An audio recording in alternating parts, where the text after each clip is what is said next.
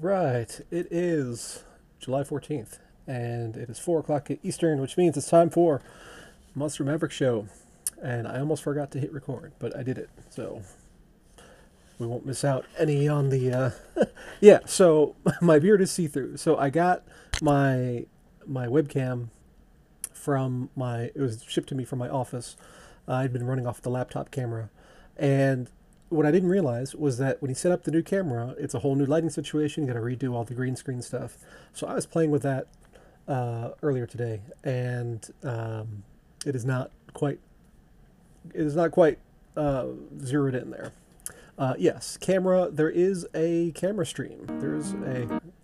A there's a whole thing going on with the video here. You can go to mspwaves.com/watch, and you can view it there. You can go to Vim. You can go to ThreeSpeak live stream, and you can watch the feed. So when I post replays, that's what's posted, on YouTube and wherever else. So that is stuff, and I do go through a lot of stuff on the web, and I copy and paste. I try to make sure that I am copying and pasting, things into the chat. In fact, this week I realized that what I should do is when I paste an image in the chat, I should also keep a copy of that link so that when I put up the replay post, then people can see what all the images are.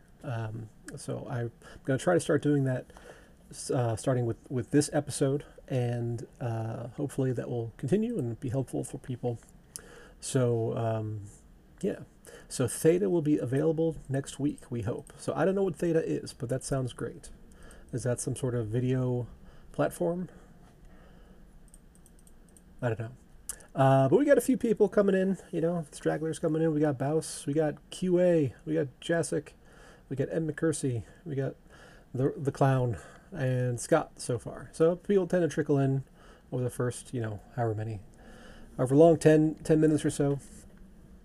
So expect to see that list grow. And obviously, if you're watching this on the replay, then none of that matters. We'll just be going forward. So if you hear any little dings from like web ads and things, that's probably my Brave browser, just so you know. I just had one pop up right before the show started. I think they're kind of on a timer, so hopefully we'll skip the whole episode without having any, but if it happens, it happens. I got to make my bat, This is it's important stuff. All right. So that is kind of the intro stuff. Let's go ahead and look at. There were a couple things happened this week. We got some press through Cointelegraph. Aggroed and Yaba, they had their AMA on the Discord channel. We got the game credits stuff going on. We have multi-round tournaments, anytime tournaments in development and testing, collection scores kind of stuff, and of course, obviously, the market checks. So just to give us a little teaser, here is the image, or one of the images that was dropped in the AMA of the new orb replacements. So I don't know what that's going to be, if they're going to call them cubes or dice or what. I had originally thought that the orbs were going to be a category and that they would have different sets within them, because the current set in the orbs is called Winds of Change, and I thought by naming it something, that meant there would be other things in that orb list in the future, like orbs of another collection. But I guess that's not happening. So we'll see how that all develops. But there's going to be a new mini set basically, and Yaba was talking on the AMA about how creating new cards is a lot of work, and no doubt it is. But, that's kind of the name of the game. It's a collectible trading card game. So rolling out new sets, new cards, that's the job, man. So Yeah, that was kind of interesting. Uh, I think Nate Aguila, I think it was him who posted another image of like their merchant, which I'm guessing is going to be on the buy screen. Let's see if I can find it real quick. Yeah, it was Nate Aguila. And let me switch my scene here so you all can see what I'm seeing. And that is this guy. So he's a little octopus tentacle monster who's selling you dice or cubes or whatever they're going to be called. And so I'm guessing when you go to the shop, instead of this screen, instead of this person, you're going to have Octopus Man. So we will see how that goes. Um, I don't think they gave us an ETA on when that's going to drop, but I imagine it'll be relatively soon. Orbs have been out of print now for a week or two, and prices are starting to shift. If we go over to Peak Monsters, we can go to the market, look at the promos, regulars, and then look at everything except dragons. And you can see that prices are holding up, and this is with the overall pressure on the market that we've been experiencing, obviously, over the last little while. So that's the Halfling Alchemist isn't in there, but all the rest of these were in the orbs. Yeah, I've been saying it for a while that these are great cards. So if you don't have your orbs, you should get some. Because some of them I think are absolutely essential just for gameplay.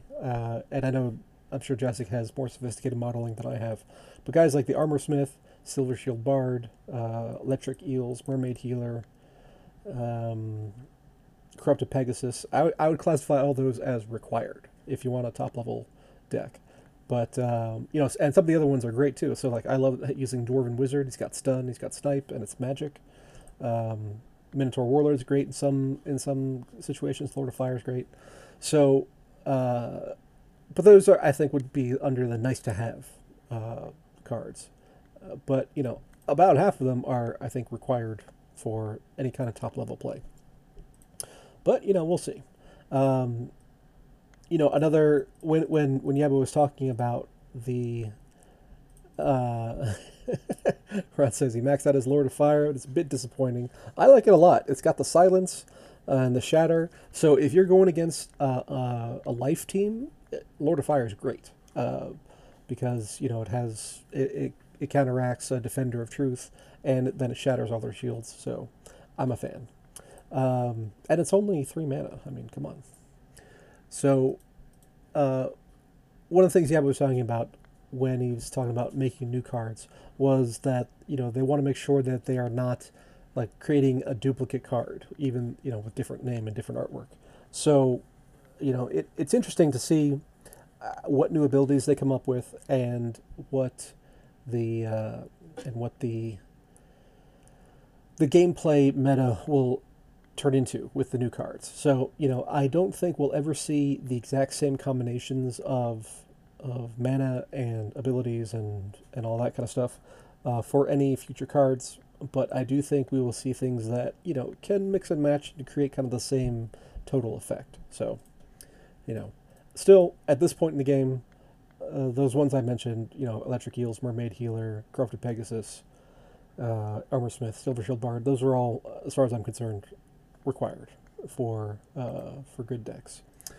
And if we just look at the commons, obviously we got Armor Smith, and that is taking top place, top billing in the pricing. If we look at the rares, they're all pretty well in line, about 5 cents a piece. And if we compare that to other rares, well, let's look at the out of print ones. Let's look at the alphas and the betas. That's doing okay. In the lower tier, I guess. But let's take out alphas. Let's just look at compared to betas. They're about middle ranged in terms of price. If we look at the epics, then Let's see, Mermaid Healer still pretty low, 32 cents. We got, who else do we have? Dwarven Wizards, 34 cents. So, yeah, middle of the pack, neglecting the summoners. And on the legendaries, Lord of Fire does not have a whole lot of love at 83 cents. Minotaur Warlords, kind of average. And Corrupted Pegasus is towards the top. And again, we have to neglect the summoners on that. So, yeah, I mean, they're good to pick up. And, in Deck 101, we've been having our Orbs promo. You send in a card, that's a ticket in the raffle. Somebody's been winning Orbs every day. Last 3 days has been Deck Market, just because he's been sending a ton of cards. He had like 80% of the tickets over the last 3 days, which is ridiculous. But, is what it is. We do a random number pick, and he happened to win 3 times in a row. So a little bit crazy, but that's what happens when you have most of the tickets. So that's going to continue. That promo is going to continue through the end of the season, which is 1 day, 11 hours, 47 minutes. So, if you have those cards to burn, we'll probably continue it like 1 day after the season, just to, when you get your season rewards and you want to burn them, just send them to Deck 101. You'll get a little bit extra deck, and you will also be, able to win an orb, and why not?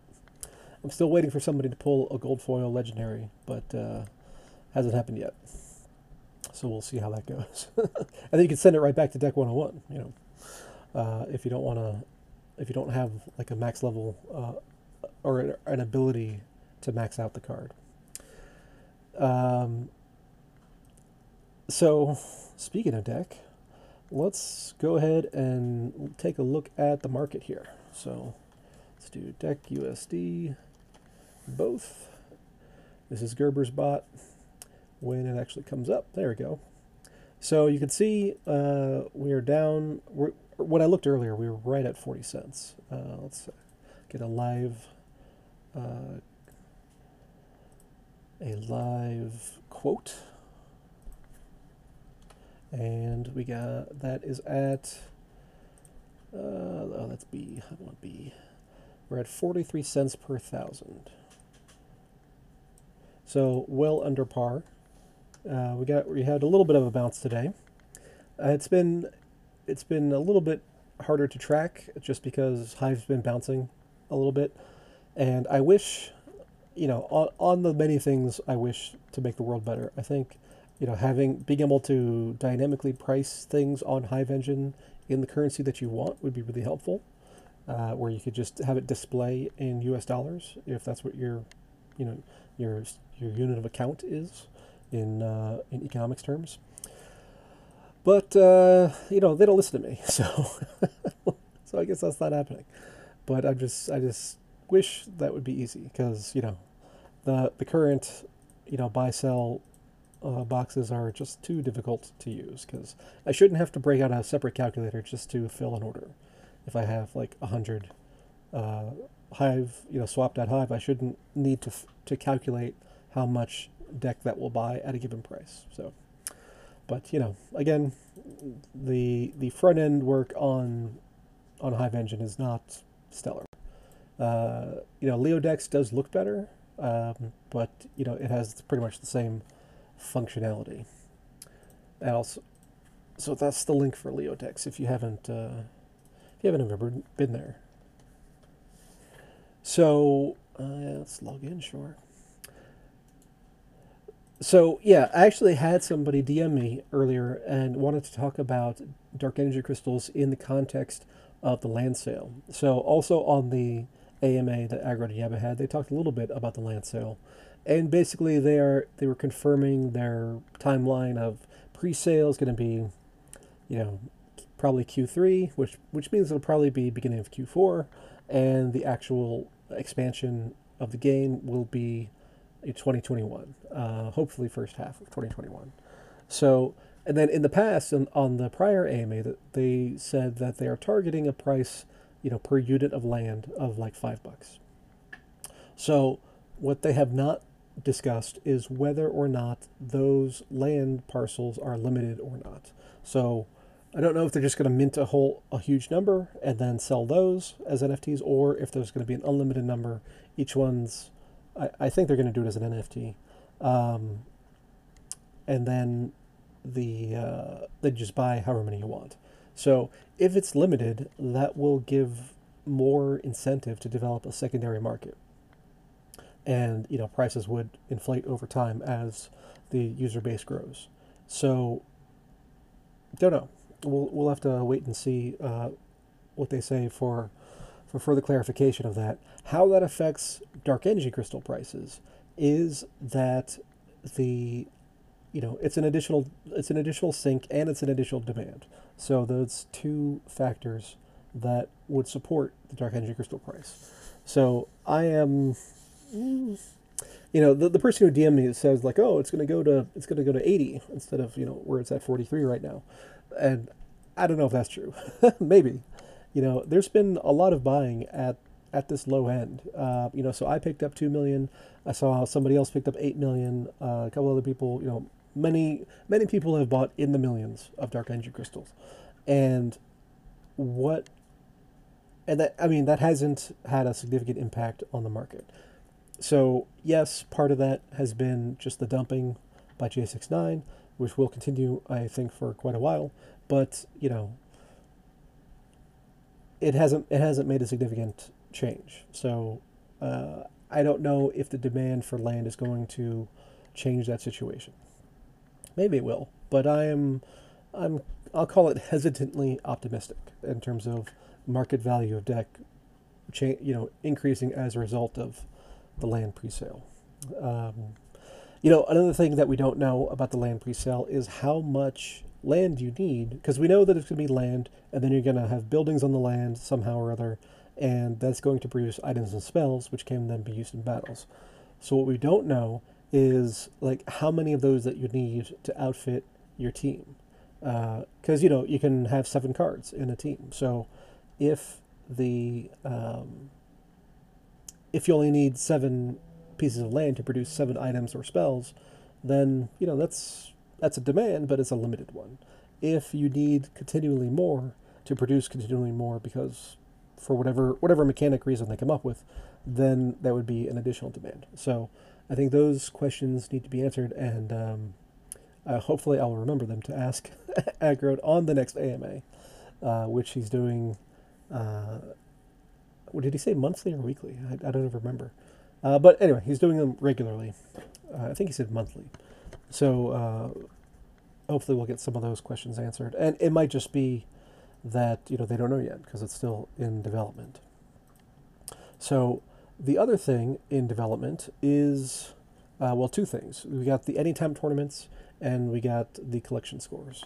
So Cryptomancer was talking about Anytime tournaments, and they are available for testing for Mavericks, and that's the blog post where they talked a bit about that.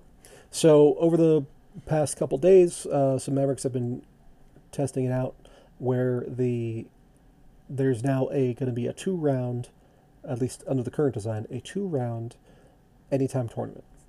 So tournament round 1 plays, people end up wherever they end up, and then the tournament creator can select when they create the tournament whether it's going to be like 10%, 20%, 30%, up to 50% of the top winners in round 1 will advance to round 2 and then battle again. So there are a couple issues with this. I think it's a great incremental improvement. But at the same time, I think the way they have designed it so that your total record is going to be, assuming you go to round 2, your total record is going to be round 1 results plus round 2 results. And I think that's going to be a huge mistake. Because part of the issue that requires having round 2 is that participation and seeding in round 1 is so random. So if you have a tournament and there's 300 players, there's going to be a lot of people who end up, whatever and 0, 12 and 0, whatever it is. And some of those are because they beat 12 people, and some of those are because they beat 6 people and 6 didn't show up. Muted? I don't think so. I think everybody else can hear me, and levels are going on my OBS, so I'm going to say it's on your end, unless Ron tells me otherwise. Um, so, okay, Red Pill 1 says we can hear you. Okay, sounds fine. So so if you have somebody who went 6-6, or 6-0 really, and then had no shows or faulty bots or whatever it is as the last six opponents, and someone who went 12-0 against real players, those are very different results, right? So by shifting those to round two and keeping those scores, then you're basically saying, well, the first round results mattered, and I don't think that's the right approach.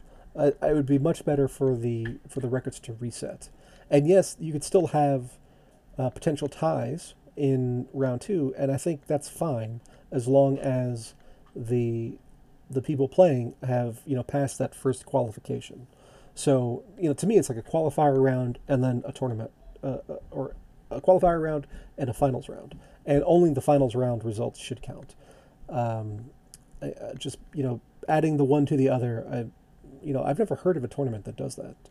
Maybe you know, obviously I don't know every single thing about tournaments, but it seems very very odd to me, and I think people are going to have problems with it, basically. So we will see how that all shakes out, but that's where it stands currently. So, like I said, we'll see. Like I said, I think it's a great incremental improvement. I just think that there could be more improvements. They also said that the max limit will be 2 rounds, so there's not going to be any 3, 4, or 5 rounds, and they don't want it to drag on forever. And I think that's okay. Every additional round is an additional commitment on the player's part, so that is going to decrease participation as you go on. So, like, it wouldn't make sense to have a 7 round thing, because by the end, the number of no shows that you'd get would increase instead of decrease. So, that I think makes a lot of sense. Uh, why don't I make a spreadsheet to show the flaws in their methodology? I mean, I could, but I've been pretty vocal in the Discord, I think, and other people have agreed. Um, yeah, 4 hours to play the last tournament, too long for you. Yeah, that's why the anytime tournaments are there. So, you just, if it's 15 matches, you just do one after the other, and then you're done in whatever 20, 30 minutes. You don't have to wait for people, because I agree, the sit down tournaments where you're live with other people takes way too long. Obviously, some people play Splinterlands all day, but I'm not one of those people. I got stuff to do. Um, so, I think the anytimes are great. I just wish, we had a little bit better improvements to them. And they're coming. It's just a matter of time and development and all that kind of stuff. Um, and then I believe it was still Cryptomancer who said that collection scores are almost done, at least the initial release. Then, in response to feedback, we changed the design quite a lot, which means it's going to be delayed a bit. Okay. So, I guess that means another couple weeks. I don't know what those feedbacks were. I don't know what those changes are, but I am very excited to see the collection scores come out as a qualifier for getting into the different leagues and getting the different league rewards. So I do expect some of those super cheap cards to be snapped up when they needed to, or when people need them to. So I was thinking about this though. I'm not sure how they're going to implement this scoring mechanism, but if it's just based on Dark Energy Crystal value of your deck, then the most cost-effective thing to do is going to be to buy gold cards, because gold cards have 50 times the Dark Energy Crystals as regular cards. Um, so, whatever's cheapest there is going to be, or most cost-effective, let's say, whatever's most cost-effective in gold is going to be the thing to buy. So, like, if we just look right now and just look at whatever is cheapest, I'm sure it's going to be a common something. So right now, the Warrior of Peace Barking Spider by Ceratrops are the cheapest gold cards. And Warrior of Peace is a common, and I believe that's under the Untamed schedule, so it's going to be 500 Dark Energy Crystals. So, if you need 1,000 of them, like to get to the next league level, then but you buy 2 of these and you're good. So again, that's going to depend on the implementation details, but that's my impression that it's going to be based on at least somewhat on the Dark Energy Crystal value of your deck. So if you're looking to front run that, you might take a look at some of these cheap gold cards. So that is that's the theory anyway. Obviously, once we know the mechanics of how the collection score is calculated, then we'll have a better idea of what cards are going to respond positively to that. I think whatever it's going to be the cheapest ones, basically. So that's my theory. Fortunately, I have a bunch of gold cards, so I've been forming teams for the Deck 404 player accounts, and so just as an example, and I've been keeping track of the Dark Energy Crystal value of each deck. So like a silver level deck that has 4 out of 5 splinters has been averaging, somewhere in the 40, 50, 60,000 Dark Energy Crystals, in terms of burn value. So but when I use gold cards, that goes up to 200 to 300,000 Dark Energy Crystal deck value. So, so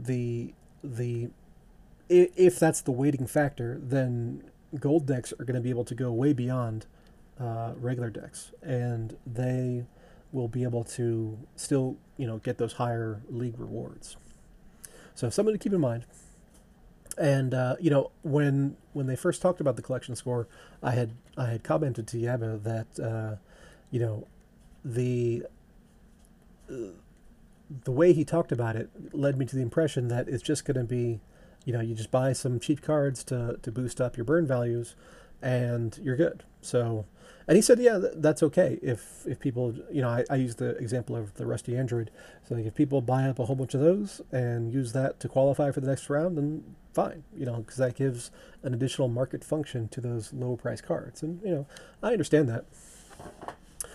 Any news on the land ideas, Monster Jam? So we talked about that a little bit. So yes, they are still on their Q3 timeline for the pre-sale and 2021 release. And just to recap real quick, it's going to depend a lot on how that's implemented, whether they're limited or unlimited, and how many each player needs in order to fill out their deck. Also, there's going to be people, if assuming everything's tradable, a secondary market develops. There's going to be people like me who are going to be producing all these different things to sell to players who don't want to go through the whole hassle of investing. Jasic says, collection score based on Dark Energy Crystal is, in my opinion, not the best approach. How you can compare a maxed out rare beta summoner, 7245 deck, to BCX Gold Imp Bowman, 15,300 deck. Better something like BCX times rarity, ignoring addition of foil. Yeah, I think that has a lot of merit to it. What I really wanted was like a strength of deck, not Dark Energy Crystal, but strength of portfolio. And that's a little bit hard to quantify because some of that is subjective. But you can look at like win rates and just how complete is your fire splinter or whatever as factors. So I agree. It's just basing it on Dark Energy Crystal burn value is a little bit overly simplistic. But again, we don't know exactly how it's going to shake out. Hopefully, in the next few weeks we will, and then we can make more informed commentary on it. I think that's fair. And Monster Jam registered for Maverick. Congratulations! He hit the 500 packs. That's always a fun to have more people there.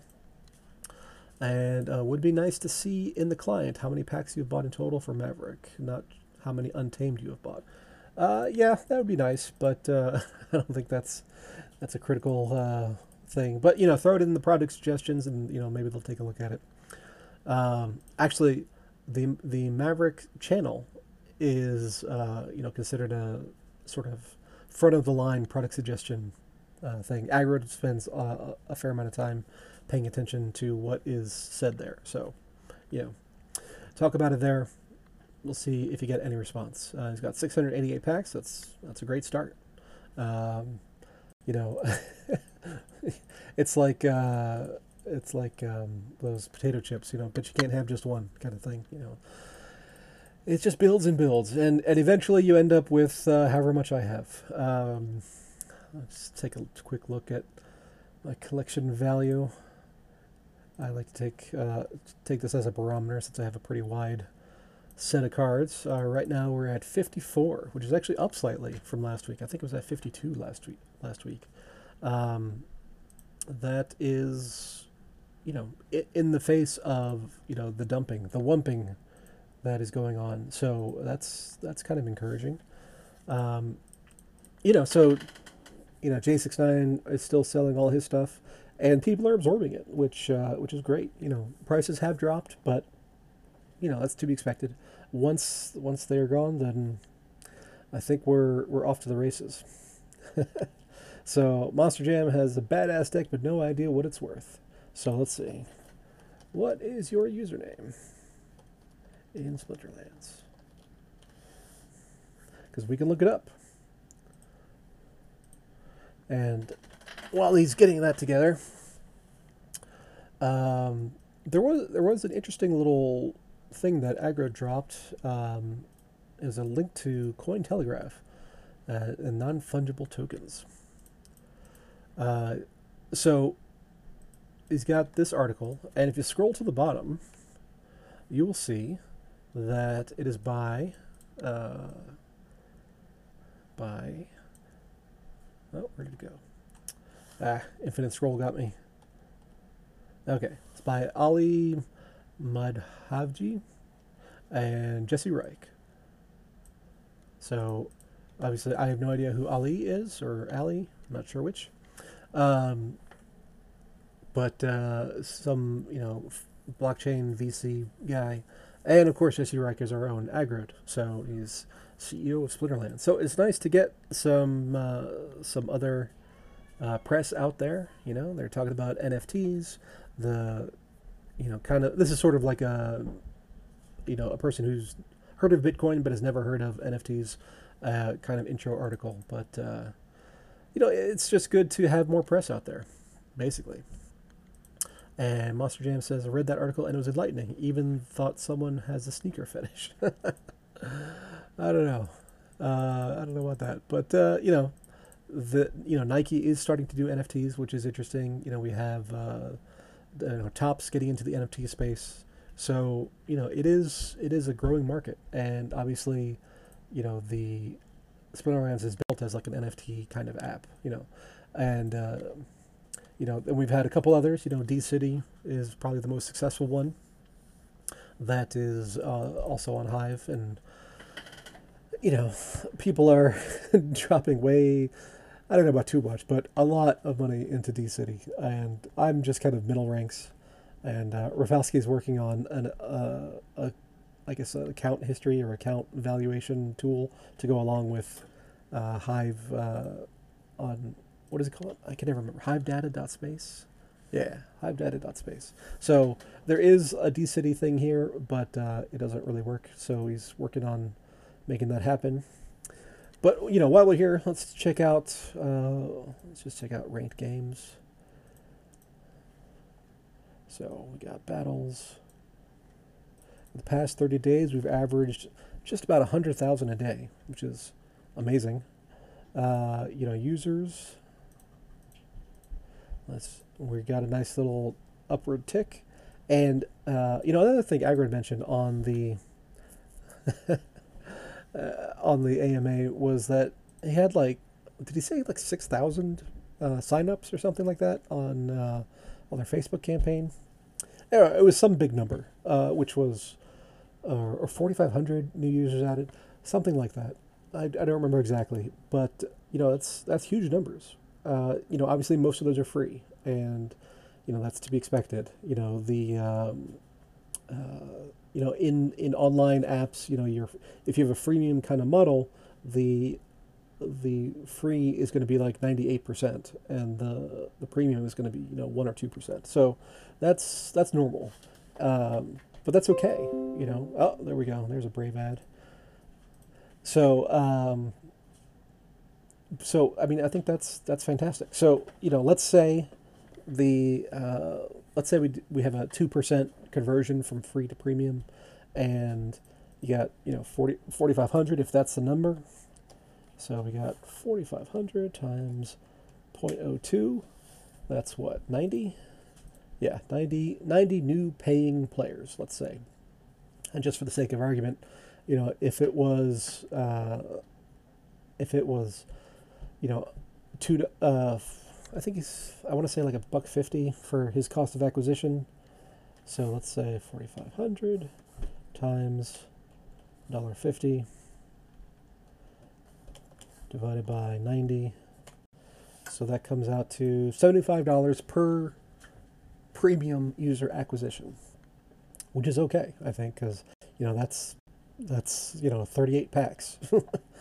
I think the average premium user is going to be buying way more than 38 packs. So at that point, that becomes, assuming those numbers are right, and I'm just kind of picking those somewhat arbitrarily, but they are justifiable, I think, in terms of averages in the industry. If those are the numbers, then that becomes a pretty good, almost self-liquidating offer, because that premium user is on average going to buy way more than 38 packs. So self-liquidating offers where the thing that you're selling pays for all the marketing expense to get people to that point. And that's just the intro, because once you're in the system, once you're in Splinterlands, you're in the game ecosystem, then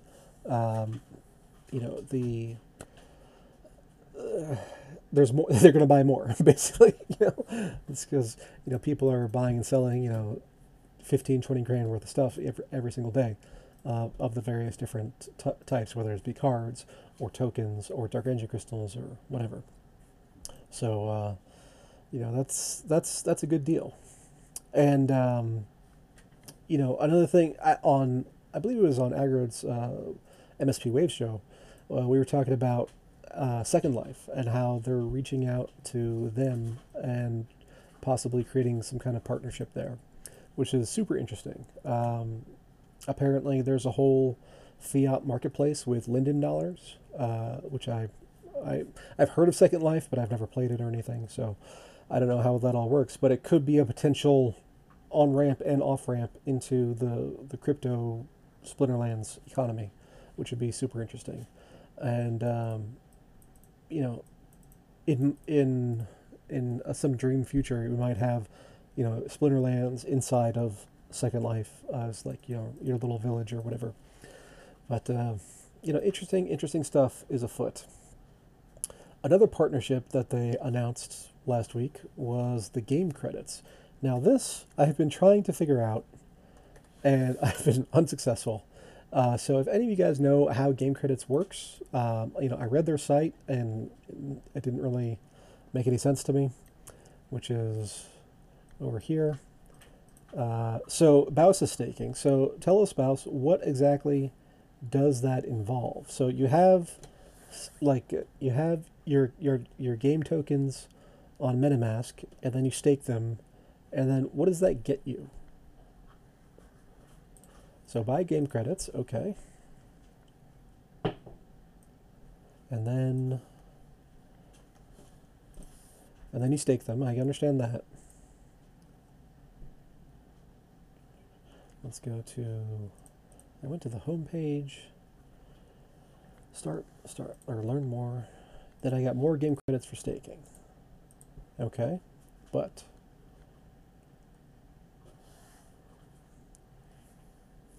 so on the website they talk about you could be eligible for like winnings of like NFTs and things. It says that I could get in-game items too. Yeah, I read that, but I don't know. Is that just the game developers giving away stuff, or is there some sort of mechanic internal to the game to create that. I don't know. So I'm a bit confused there. Up to Splinterland devs. Okay, so it could just be like a reward for people who stake, and that's okay. That's a little bit uh, underwhelming as far as use goes, but sure, why not? They get 50% of the stake. Uh, Scaredy Cat says, "How is Neil a Splinterlands master while being a stock trading and research master? Impressive." I appreciate that. So that's Scaredy Cat. His show's up next, by the way. Does Scaredy Cat Investor Show, where they goes over like crypto charts and stock things and all kinds of great stuff. So if I get one, if Splinterlands gets one, interesting. Okay.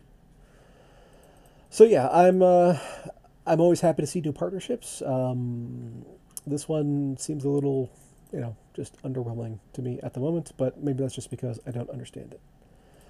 And spreadsheets. It's all about spreadsheets. Okay, so it supports the game developers. Okay, great.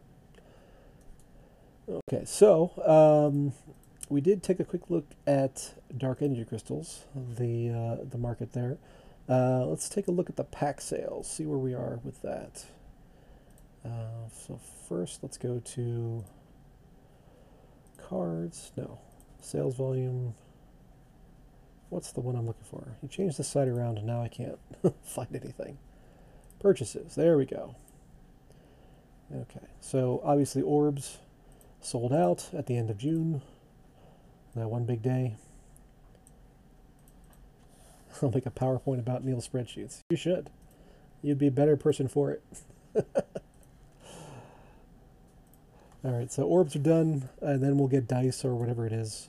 So let's go to booster packs. We had a nice big sale the other day. Oh, that's right. Agard was in the Discord. Pretty happy about that. At 5,700 or 6,000, something like that, of pack sales on, that was the 11th, 7-Eleven. So that's always fun. I think a lot of that, I think probably like a third to a half of that was Gerber, but I'm not sure. But is I think I got him hooked accidentally. We'll see. We started putting together Untamed teams. That's all good. So, so yeah, we are, how far into? We are 50,000 into the next airdrop. So that's always fun. So at the rate we're going, what do we got? The rate we're going, we're doing 1,500 a day. So that means 50,000 divided by 1,500, what, 30 days? Something like that? Let's do 100,000 minus 5,371 divided by 1,501. Get a sub number. And that number is 33. So at that pace, 33 more days till we hit the next airdrop. I think it's going to be the Magic Summoner, or sorry, not the Magic Summoner. I think it's going to be the Water Summoner, which was my little baby. I hope so, because that'll be fun. Fun for me. We'll see what the team did with it.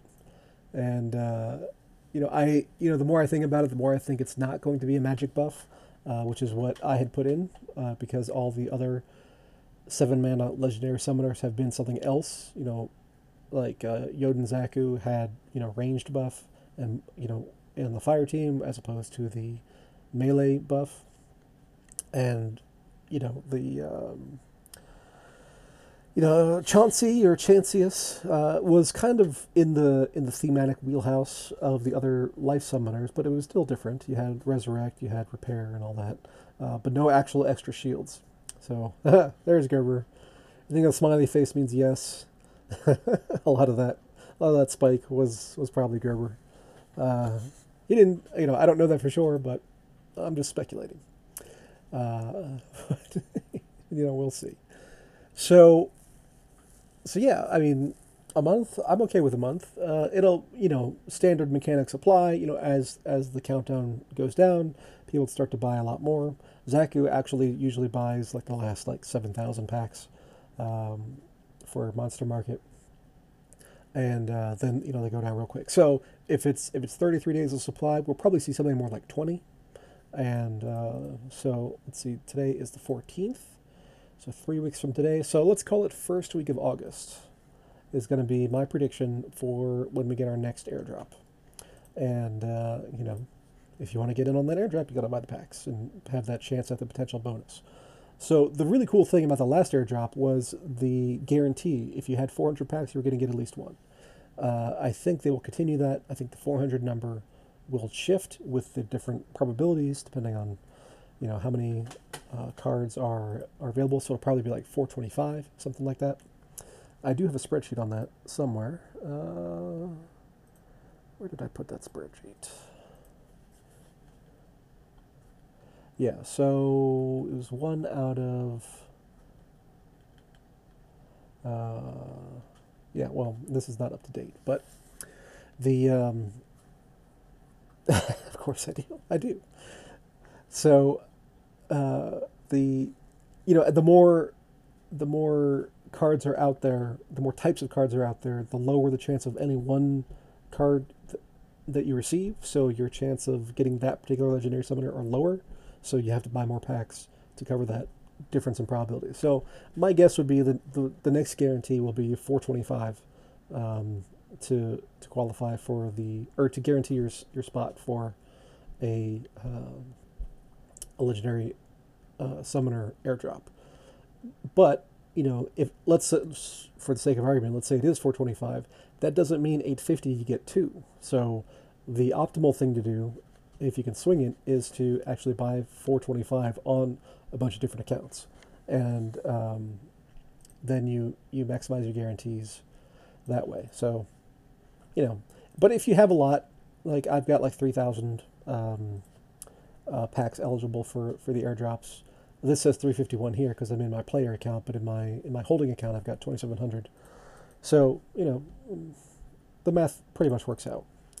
So for Zaku and for Mimosa, I had to buy two or three of each one to max out my summoner, and but yeah, that was it. It wasn't very expensive. So, but that means having spent the money ago, before all this happened. So,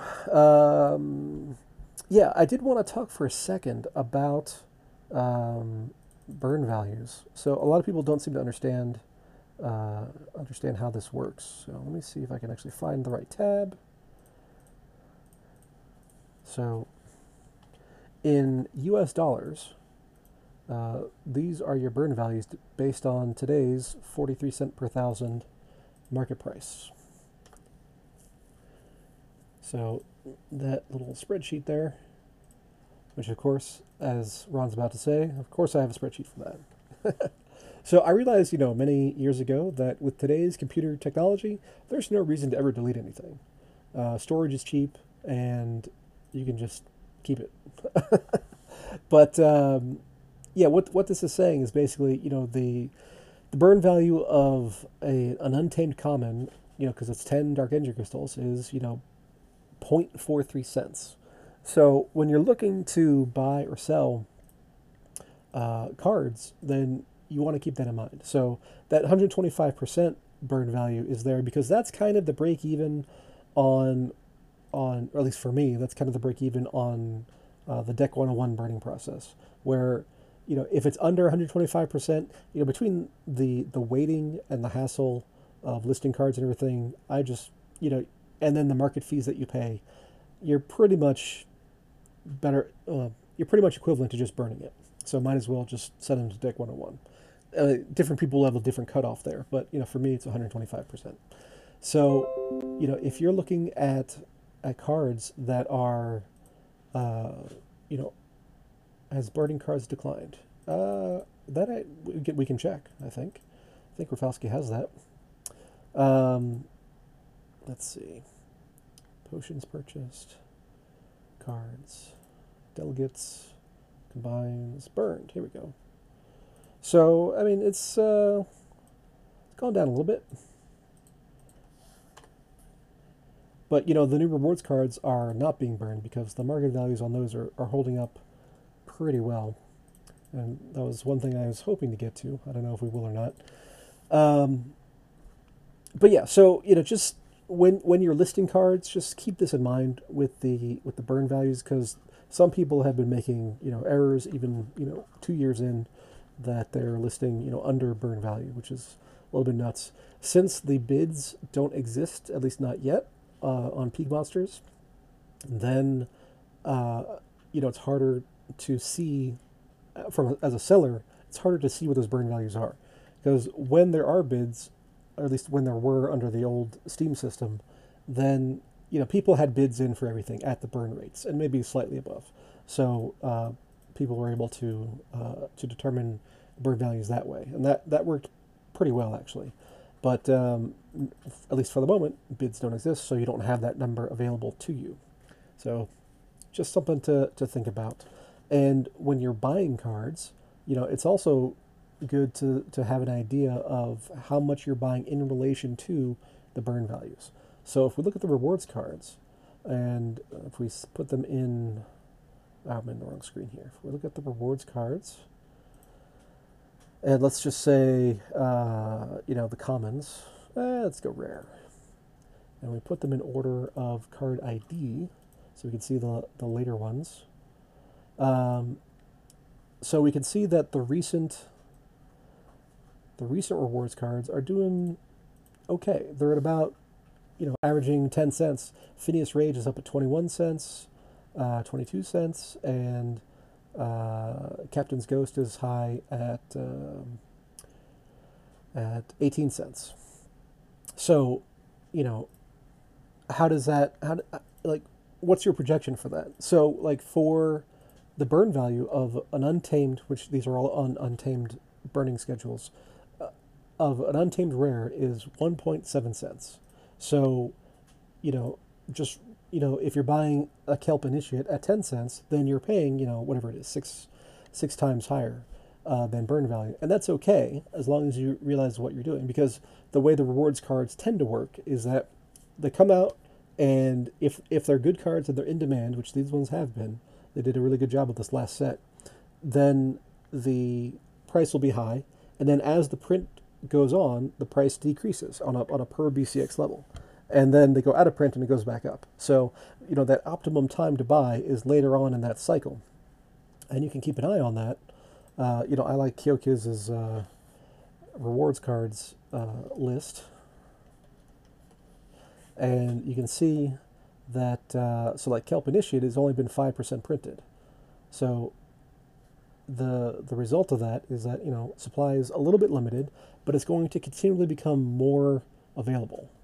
So you just got to keep these things in mind. So like right now, I personally do not have max level rewards cards for this last batch, because they haven't hit that point where I consider it cheap enough to buy, and I'm okay with waiting. So let me borrow your decks and get to Champ 1 this season. Okay. I'll rent you some cards if you want. And Monster Jam says, deck has slumped in the market, so it is dirt cheap to buy at the moment. Baron Rothschild said, when there's blood in the street, buy. Yes, and I agree. And, I've bought about 2 million. So, I do put my money where my mouth is. And then, I'm also running a bunch of teams on a split basis, like the old Herons Unlimited, which will be open to players at some point. I really do want the collection score system to be implemented first. So the development on our part is pretty well done. We've ironed out a whole bunch of bugs with the splitting and everything working, but now we're just waiting on Splinterlands to get that done. So I am holding on to my Dark Energy Crystals primarily for the land pre-sale, and Yabba and Agra talked about a $5 price point. I don't know if that's going to be at par value or not. So if it'll be 5,000 Dark Energy Crystals or it'll be $5 in whatever that amounts to in Dark Energy Crystals, I don't know that. But any news on guilds? They are going to be having more guild buildings, and there's going to be guild versus guild wars at some point. That's probably a couple months away. At least that was the status as of the last week when Yeba and Akron had their AMA. So you should check those out. I usually turn on the audio and then I'm working or doing something else. So that is. But there's a lot of great info, and sometimes I'll have questions lined up. I don't know. We'll see. I just recommend using those to keep up to date. So. The other great thing about the Peak Monsters market, though, is that you can, if you sort by price, then you can see within a rarity class how well things are doing. So right now, again, looking at the rare levels, so Octopiter, Boogeyman are on the cheapest end. Gremlin Blaster is very cheap. That means that they are not they are not much loved by the community. In fact, these guys are pretty much hanging out at their burn values. On the other hand, if we go up, we see at the high end, we've got Phineas Rage, Captain's Ghost, Silversheet Sheriff, Kelp Initiate, Grim Reaper, Gloridax Soldier. So those are all the new rewards cards, and they're high demand compared to supplies, leading to higher prices. It's Econ 101. But just keep in mind, if you are in the market, if you're like me and you want to have one of everything at least, then it's easier just to wait. And in a month or two or three, then they'll be cheap enough to buy. Because we know that, so like Boogeyman's already 80% printed and is one of the cheapest, or actually is the cheapest of the rare rewards cards. So clearly the demand is not there to meet the supply and has fallen to the burn value. So like things like the Sandworm, which is a common card, has been just through the roof in terms of demand. And in fact, so yeah, Sandworm is right now the most expensive common reward card by a good margin. Can we have a Furious Justin card? That's good. So, Sandworm is, 5 times the next closest at Wood Nymph, and Wood Nymph is a great card. You need that for the Earth team. So, I only have a couple Sandworms that I've just gotten in the chests, and then I'll buy them when they get more printed and when the price drops. So, I don't think at this point there's enough players to keep the price high. I don't make card decisions, Monster Jam. I'm nothing to do with the official team. I'm just an enthusiast. So, oh crap, it's 4:59.